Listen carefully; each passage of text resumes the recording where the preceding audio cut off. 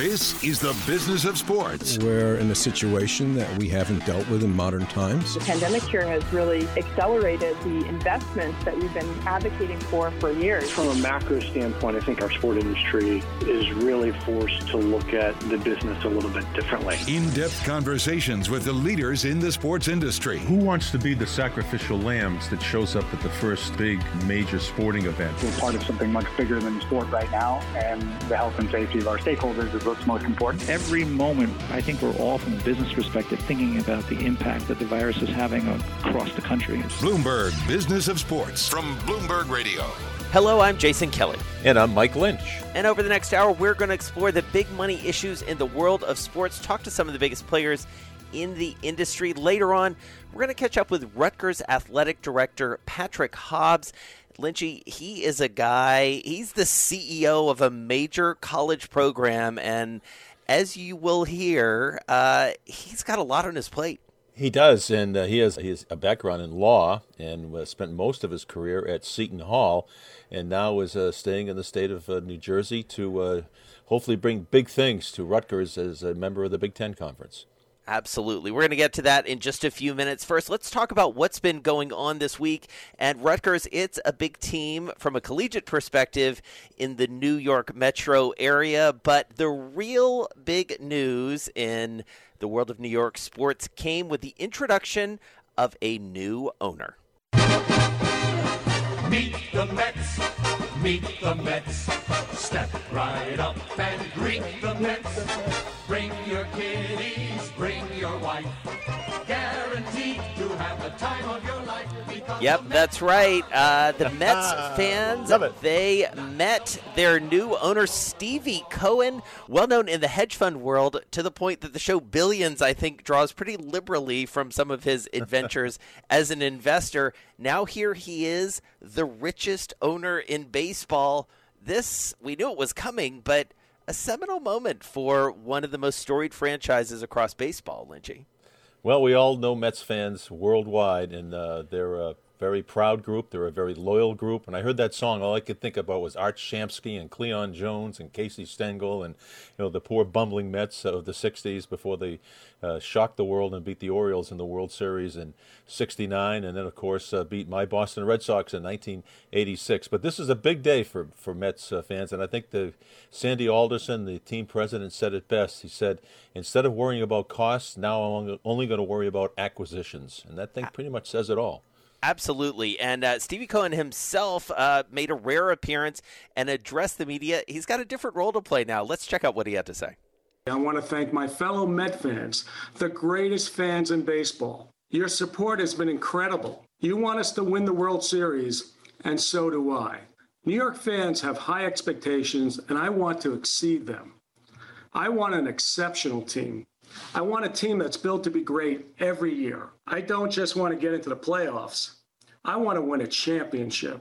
Well, we'll see whether he can make good on that. But to your point, Lynchy, it's going to be about spending rather than cutting. It certainly sounds like, and making some front office changes already. This is a guy who is used to winning in the world of investing, and it sounds like he's going to put literally his money where his mouth is, and we'll see whether he's able to transform this franchise. It's been a long time, as you well know, since there's been a championship for the Mets.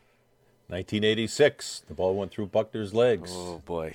Too soon. Too soon. He does. He said he wants to win a world championship within 3 to 5 years. The New York Mets are not going to be his piggy bank, and he's going to leave all the baseball decisions up to his baseball people. Which is a nice statement, but someone who's hands-on in his business and as successful and as powerful as he is, I think the temptation might be, just too tough to resist sometimes, as we've seen with other big-name owners, like in football. You look at Jerry Jones or Robert Kraft. But he sounded sincere, and if I'm a Mets fan, I'm walking on air right now. I feel pretty good if I'm a Mets fan, which I am not, for the record. I'm a Braves fan, and so we've got a little bit of a tortured history of our own with the Mets. Not quite as tortured as yours, but listen, I think it's a big change for Major League Baseball, and interesting to see that deal go through for sure. Speaking of baseball and speaking of this program, got to send out some congrats to a guest on this show over the summer, Trevor Bauer, winning the National League Cy Young, the first Cincinnati Red to win that coveted honor. That's a big deal. It is a big deal, and that actually stunned me. We're both baseball people. We're both baseball people. We think we, have gone through the baseball encyclopedia our entire lives before the world went digital, and this actually shocked me. All the great pitchers that the Cincinnati Reds have had over the years, Don Gullett, they had, Seaver pitched for them for a little while, and this is the first Cincinnati Red, and one of the original teams in Major League Baseball, by the way. So we're talking well over a century.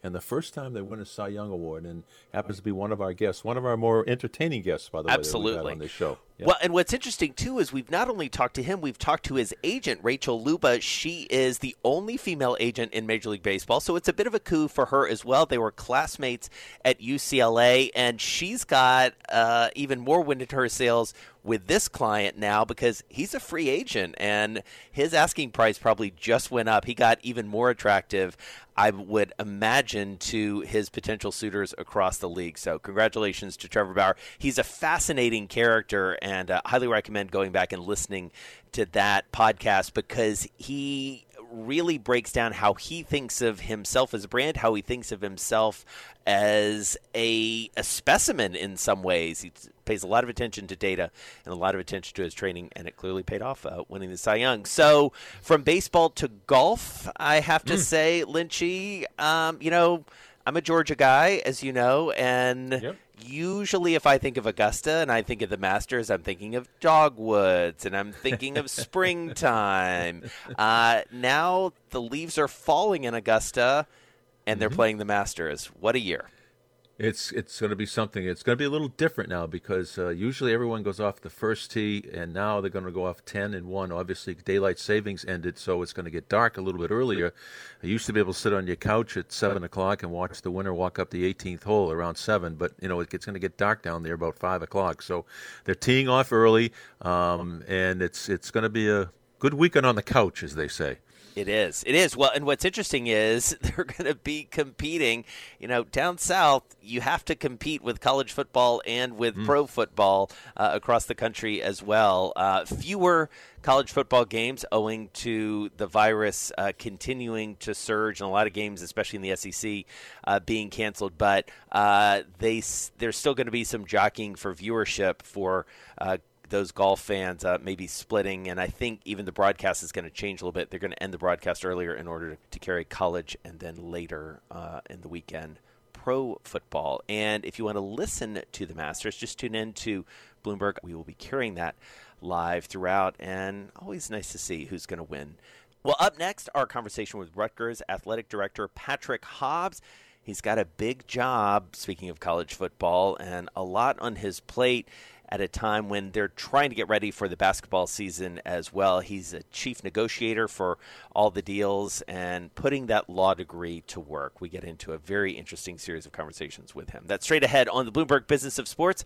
I'm Jason Kelly. Follow me on Twitter at Jason Kelly News. And I'm Mike Lynch. You can follow me at LynchyWCVB.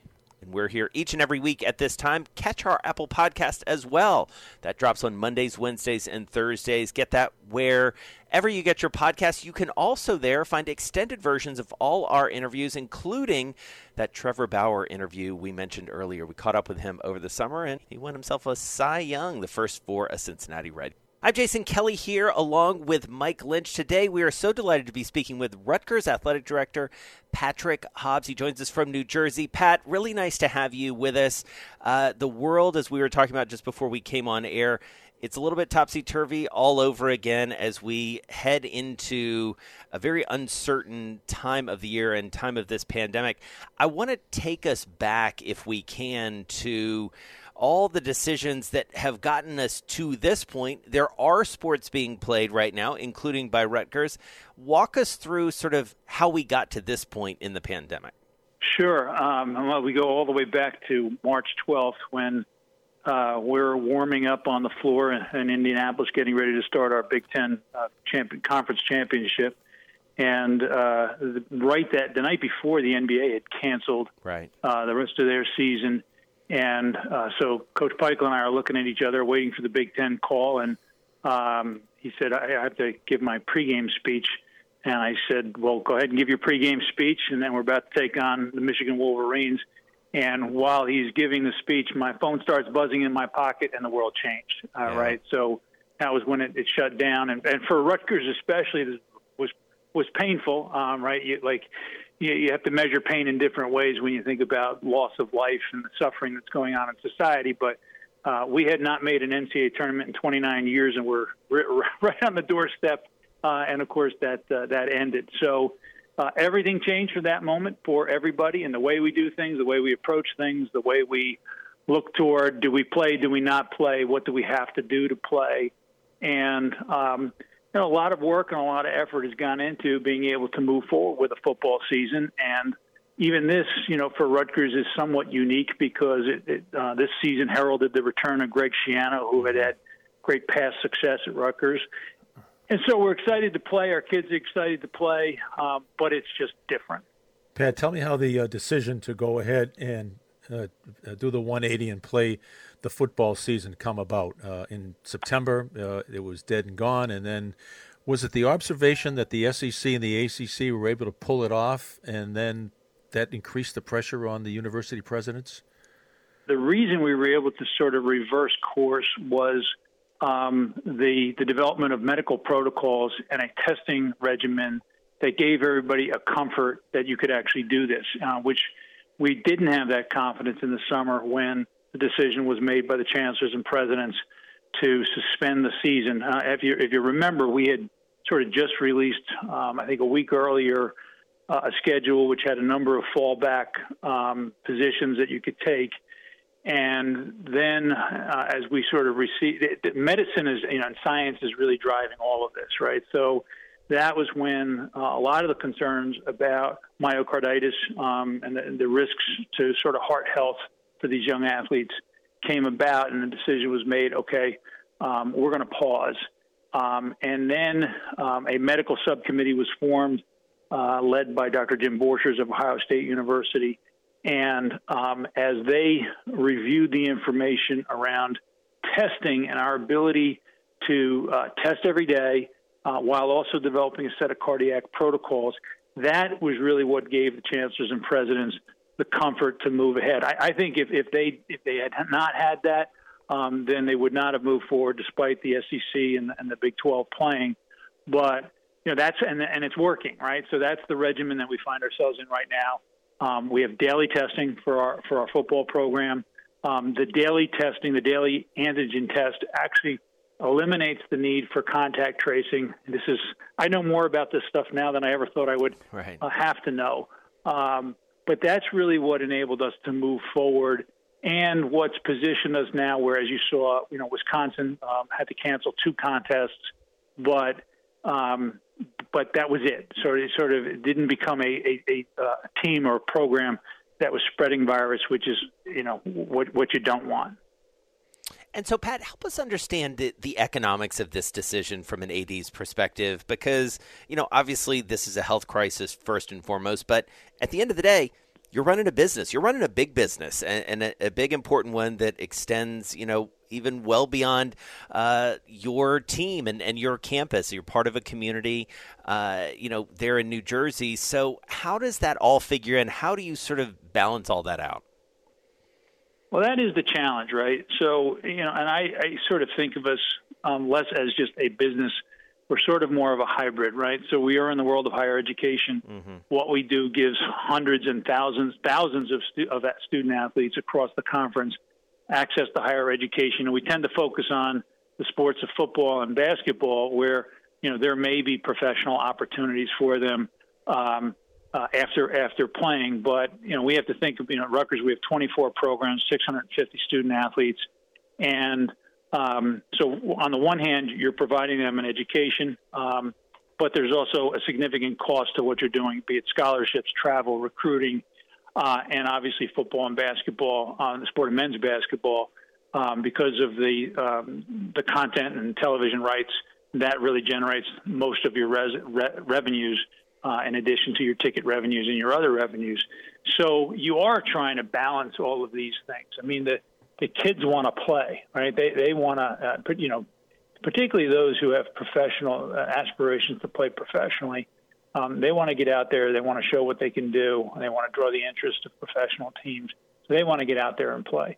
Now, from the business side, yeah, there's significant costs, and our structural costs are not easily changed, right? So whether you have coaches' contracts, whether you have debt service on facilities that you've built, those are costs that are semi-fixed costs for you, and you've got to find a way to fund them. So being able to play, being able to access our media dollars is really important because we've made the decision as a conference that we're not going to have fans in our stadiums.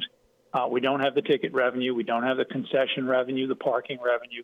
So you're still challenged in a way where you probably can't close that gap, and so you've got to work with the university to find a way to bridge to the following year.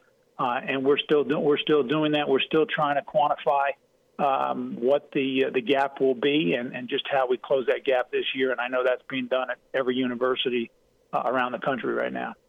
Patrick, let me ask you about Big Ten football money. I know you came in the conference in 2014. Was it part of the agreement when you came in that you would not receive a full share until, is it the next academic year? Is that right? No, that was so it was a 6-year on-ramp into full participation. And ironically, this is our first year of full participation.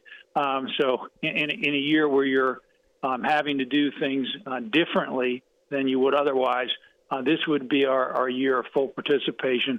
So in some ways, we're healthier financially than we have been the previous 5 years. But at the same time, not being able to generate those other revenues continues to provide a challenge for us. But we feel very, very confident as we go forward, certainly in a post-COVID world, that we're going to be in a very different financial position, and we'll be able to be competitive as a result. And that's, part of the genius of Jim Delaney and creating BTN, the relationship we have with our Fox partners and our other media partners, very, very healthy. It's good for both sides. So as we go forward, there's a lot of optimism about the financial health of the conference and the individual school members. But this remains sort of a tough year that we still have to figure out how to bridge. So, Pat, let's look ahead. Right in front of us is the basketball season. You talked at the top of the conversation about how you were literally headed out to the floor for the Big Ten conference tournament when the world stopped back in March. How are you feeling about the potential for basketball and what it may look like, the mechanics of it? Yeah, so it's going to look different. One, we're excited, leaving aside sort of the health issues and the logistical challenges. We probably have the best team. We had a great team last year. We were excited about where we thought we could go, both in the Big Ten tournament and the NCAA tournament. So we've got a great team, and those kids really want to get on the floor. They want to show what they're capable of. And, hopefully there is an NCAA tournament come March, and they believe that they'll be a participant in that. So, football has been a good window into what we'll be doing for our basketball programs. We will be doing the same everyday testing so that we know we'll have a clean cohort of participants. We will have some non-conference contests early, and those schools will be testing the day of and the day before the game. In New Jersey, we will not have fans.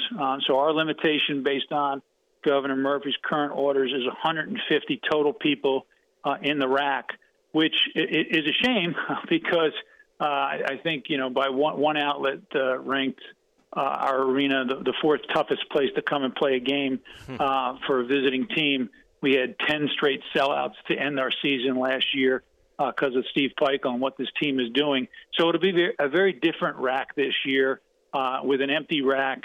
And so you'll just have the teams, you'll have the scorers table, you have the officials, you'll have the people who are working the game, and we won't have fans. So that's unfortunate. We still haven't really talked about what we might do by way of sort of canned fan noise. It's certainly being used now in our football games, and I think successfully to give the kids more of a game feeling. I didn't think it was going to work, but, I've now been at 3 games where it does give you a little bit more of a game feel. So we'll have to figure out what you're allowed to do in your venue to not make it too distracting, but at the same time try to create a sort of a home court feel for our team and as we go around the conference as well. But that testing that will be in place, the rapid testing that we have, and so we feel pretty comfortable that we're going to be able to go through a basketball season successfully right now. Pat, the gigantic elephant in the room of every athletic director is keeping all your varsity sports. I think you said you had 24 of them. Many schools have had to eliminate some non-revenue sports. Is this something that has you tossing and turning at night quite often? Well, see, Rutgers eliminated 6 sports a little over a decade ago. And, as you look at it, and part of it is sort of the way you account for programs. I'll give you an example. The sport of baseball, there are 11.7 scholarships that are allocated to your baseball program. And so that's a cost, right, to our athletic department. But your typical roster of a baseball team is 35 student athletes. So you've got roughly 24 student athletes who are paying full tuition, room, board, and other fees to the university, and yet those dollars are not counted as part of sort of the revenues of an athletic department. Obviously, you have Title IX issues as well that you've got to balance. And so what I think, and you've seen this with some of the programs that have cut sports around the country, they say it's not necessarily being done as a cost-saving measure. It's being more done to sort of find the right balance of sports. Some of the dollars that have been saved are getting redirected into other sports. So I know folks think that cutting sports is a way to sort of get to a balance, but it often isn't. And in many cases, schools are finding themselves in very costly litigation and having to reinstate sports as a result. And so right now we feel very comfortable where we are. Obviously, that can change at any time, but we went through a very painful process, as I said, some years ago, and we'd like to be able to support everything that we're doing. And as I said, many of these programs have very few scholarships actually assigned to them.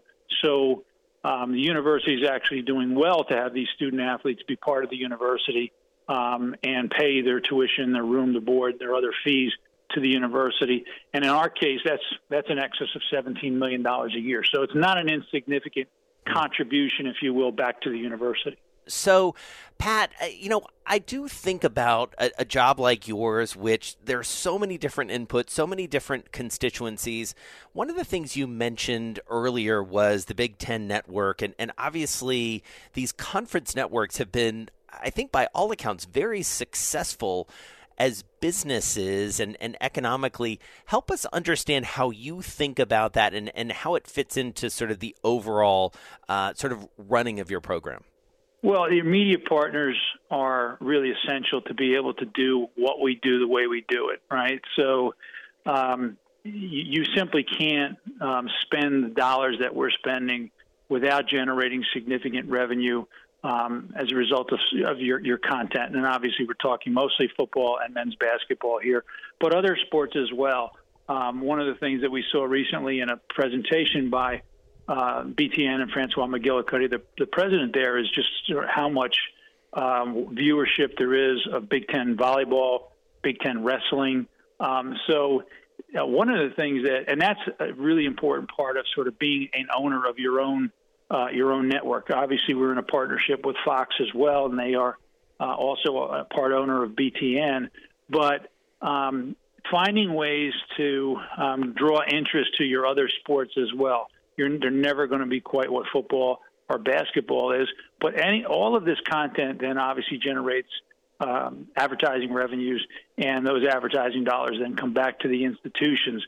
So it's a really, really important part of how we think about how we sell our content going forward, how we're able to afford to do the things we do.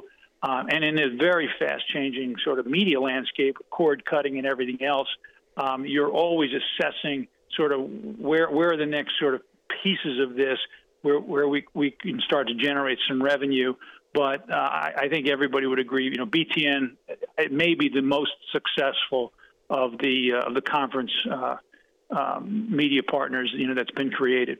And I'm just looking at and thinking about the role of the athletic director and how it has evolved over the last half century or so. It used to be a place where it was sort of a bridge between coaches that went before they retired. I'm thinking of Duffy Doherty, Frank Broyles, Bo Schembechler. And somewhere before the turn of the century, that role changed dramatically to one who cultivates relationships with alumni, compliance, and probably most importantly, a fundraiser. Is that an accurate assessment of your job description right now? I don't think 20 years ago I would have been an attractive candidate for a place like a Rutgers University, because my background is I'm a lawyer. I was a law school dean at Seton Hall University for 16 years. Twice I was brought in at Seton Hall to assist on the athletic side because of issues that they had. So it's a very different job today. I use my law degree probably more in this job than any previous job that I've had, whether it's contracts, whether, we talk about media contracts, we talk about Title IX, we talk about employment discrimination, all the things that you have to think about just internally. And then there's, as you just said, there's the fundraising component. We started, I'm coming up on my 5th anniversary at Rutgers, and we started shortly after I arrived something called the Big Ten Build. We generated over $120 million of donation support as a result of that. So, yeah, the role is very, very different. I sort of, in some ways, wish it was the role where you'd spent sort of some nice time, winning on the football field or on the basketball courts, and then sort of retired to it. But it's a 7-day-a-week job. In this COVID-19 world, you typically begin in the morning with, 7:30 Zoom or WebEx call. In the meantime, I'll be trying to touch base with some of our donors, some of our board members. So it is, but that's what makes it a wonderful job too. The best part of the job is being around 650 student athletes, but it's also, it's wonderful to be able to use your background, be it your law background, your fundraising background, to try to build something. And that's the way we sort of look at it at Rutgers is we've got this wonderful opportunity now as a member of the Big Ten to really make some noise. We're the only Power 5 institution in the New York metropolitan area. So when we make some noise at Rutgers, there's 22 million people in the New York metropolitan area that can respond and get excited about what we do. So, there are many, many different facets to the job. No day is the same. And then, of course, as a public university, you have the media scrutiny as well. So it's a fascinating job. There's days where I think I should have my head examined. That could be, sitting there in a nice chaired professorship back at Seton Hall Law School. But I'm enjoying the job, and I think we're starting to make some noise. And so a lot of work to do, but really excited where our football program is, really excited where our basketball, men's and women's are, wrestling and a number of other sports. So it's a CEO role, no question about it. But it's an exciting role because of the environment that you're in and that you're around young people who are not just sort of displaying their athletic talent, but they're also achieving sort of academic dreams and going on a success there as well. Pat, as you were talking, one of the things that I was thinking about that may manifest so much of what you're talking about from the prominence of the program as part of the Big Ten and in the New York Metro, as well as your background as a lawyer and as a dean, is you're also a deal maker. And I wonder if you could tell us a little bit about the Adidas deal, because obviously that was seminal. It feels like for the program, you really shepherded that through. What did you sort of take away from that? What are some interesting things that we should know about how that all came together? When it came to revisiting sort of our apparel partner, that was one of the things that we did as a team, which the 3 companies which we presented to all said that no one had done that, is we put together a whole deck to show just the impact that our brand can have in the New York metropolitan area and sort of the uniqueness of our brand. Obviously had some struggles over the years, but once this brand is winning, there's probably there's few schools that are as good a partner as a Rutgers University would be. So we've sort of, in any of these deals, we've been aggressive in showing what the future of Rutgers is, what the opportunity is for that partner, and they've embraced that and gotten excited about it, whether it's Adidas as our apparel partner, SHI International as our naming rights for our stadium. We're in conversation with a number of different companies about naming rights on our basketball facility. People are seeing sort of where Rutgers is headed, and that's also a really fun part of the job is getting those deals done. My background as a lawyer and somebody who sort of was on the deal side of being a lawyer has been helpful there.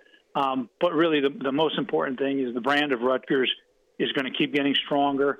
And so you'll see better and better deals for Rutgers, whether it's with apparel partners or multimedia rights partners as we go ahead. Pat, what has this whole pandemic done to recruiting? No contact with the coaches, and what's it done to a number of applications? I know a lot of student athletes want the full college experience, knowing they can be on campus. Are a lot of applicants just pausing and taking a gap year and waiting to see what happens? Well, we haven't seen that so far in terms of the pause. What it certainly has done is changed the way that we all have to recruit, right? So without on-campus recruiting, you're really confined to Zoom and WebEx, and coaches have had to be innovative. A lot more use of sort of video tours of our facilities, so yeah. I mean, listen, whatever it was 9 months ago, I don't know how many hours of video conferencing I did in any month. Now I'll do 4 to 5 hours every day, and that's true of our coaches as well. So they've embraced the technologies. Is it perfect? No. We would love to get the kids on campus and meeting more student athletes. But whether it's Greg Schiano in football or Steve Peichel in basketball, this is what we're all working with. We feel like we're a university that kids should want to be at. There's great talent here in the New York metropolitan area. In some cases, I think kids are re-examining their decision to travel far from home. You're not going to have a pandemic. We hope we get through this as quickly as we can. But I think people are seeing sort of the value of being closer to home as well. And so, I think that's provided us a little bit of an uptick in our recruiting advantage. We much more speak to the opportunities that are available to these kids and being in the New York market, being seen on television in the New York market. And so we feel that we have some real advantages, but we would love to get the kids to come back on campus. We've opened a couple of new facilities, which we're very proud of, and those help in recruiting. But in the end, what they want is they want to play in a great conference, be at a great university, and I think Rutgers represents that very well. Pat, as we wrap up here, I did want to ask you, and especially given your background as a lawyer, I wonder what you make of the debate and the ongoing discussions around name, image, and likeness when it comes to collegiate athletes. And, it feels like it has backburnered a little bit, at least in the public conversation amid the pandemic and decisions about when to play, how to play, and all of that. But where do you see this headed over the next couple of years? Well, I always start with any of these conversations with, what is the student athlete currently getting? And they're getting a scholarship that, we sort of jump past that pretty quickly. But, having spent almost $1 million in tuition, fees, room, board, books on the education of my children, I know just how valuable that scholarship is. And so, for the vast majority of our student athletes who are not in those sports where there may be some professional opportunities, what we're providing them is something that I think is priceless, and that is a quality education from a great university. So I always start there. And then I think about, this is a time where students are, whoever heard of, 20 years ago, none of us said we were building our brand. Now everybody's always building their brand. So I think we as universities have a role to play in that. I do think there is a pathway where some student athletes, because of who they are and the talent they have, they may be able to make money off their name, image, and likeness, whether it's doing a camp, whatever it happens to be, and maybe some commercial opportunities. Again, 10 years ago, I would not have known how you define the name to somebody to be an influencer, but there's value in being an influencer now, too. And some of these young people are the better influencers than anybody. So I think we have to be careful with it. All right. So, we have to evolve. We have to change. If there is an opportunity, if there is a way without corrupting what we do, so that some of these young people can make money off their name, image, and likeness, then I support that. But we'll just have to see. I think the devil will be in the details. There certainly are plenty of unscrupulous people out there who've gotten involved on the recruiting side in a non-name, image, and likeness world, and it's probably only going to increase the challenges for athletic directors and coaches in the days and months and years ahead. That's probably why it's even better to be a lawyer in your job. All right. Well, Pat Hobbs, thank you so much. Really good to spend some time with you. Good luck finishing up the football season, onto the basketball season. And as someone who lives here in the New York area, I can attest to the fact that you guys have really kicked it up in a lot of ways. See a lot more Rutgers around. So good luck continuing to, as you say, build that brand. Thanks very much. Great being with you guys today, and go RU.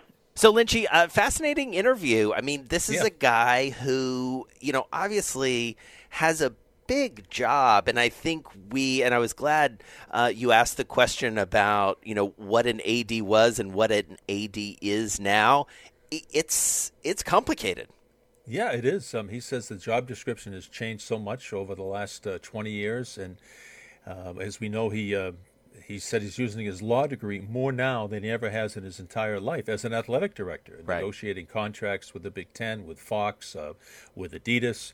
And he now plays the role of a CEO more than he does an athletic director. And we all remember there was a day when, I don't want to call it a cushy job, but it was sort of a nice little bridge into retirement. Oh, yeah. The guys that had coached, for 20 or 30 years, and then, okay, let's go sit behind a desk and show up at a couple of games and shake some hands with some alums and, just wait for the pension to kick in. Yeah, exactly. Yeah, I mean, I'm sure he does his fair share of schmoozing, but you think about negotiating a media deal, being a part of what is a, shall we say, robust and important conference. And, he even alluded to some of the drama that we all saw from the outside of, the Big Ten and Kevin Warren, the commissioner, reversing their decision to play football. And ultimately they're on the field. And as he said, he knows more about we all do. We all do. So really, really enjoyed that. All right, you've been listening to Bloomberg Business of Sports. We're here each and every week at the same time, plus online, wherever you get your podcasts. There you can find extended versions of this and all of our interviews. Those podcasts, they drop on Mondays, Wednesdays, and Thursdays. I'm Jason Kelly. Follow me on Twitter at Jason Kelly News. And I'm Mike Lynch. You can follow me at LynchyWCVB. You're listening to Bloomberg Business of Sports from Bloomberg Radio around the world.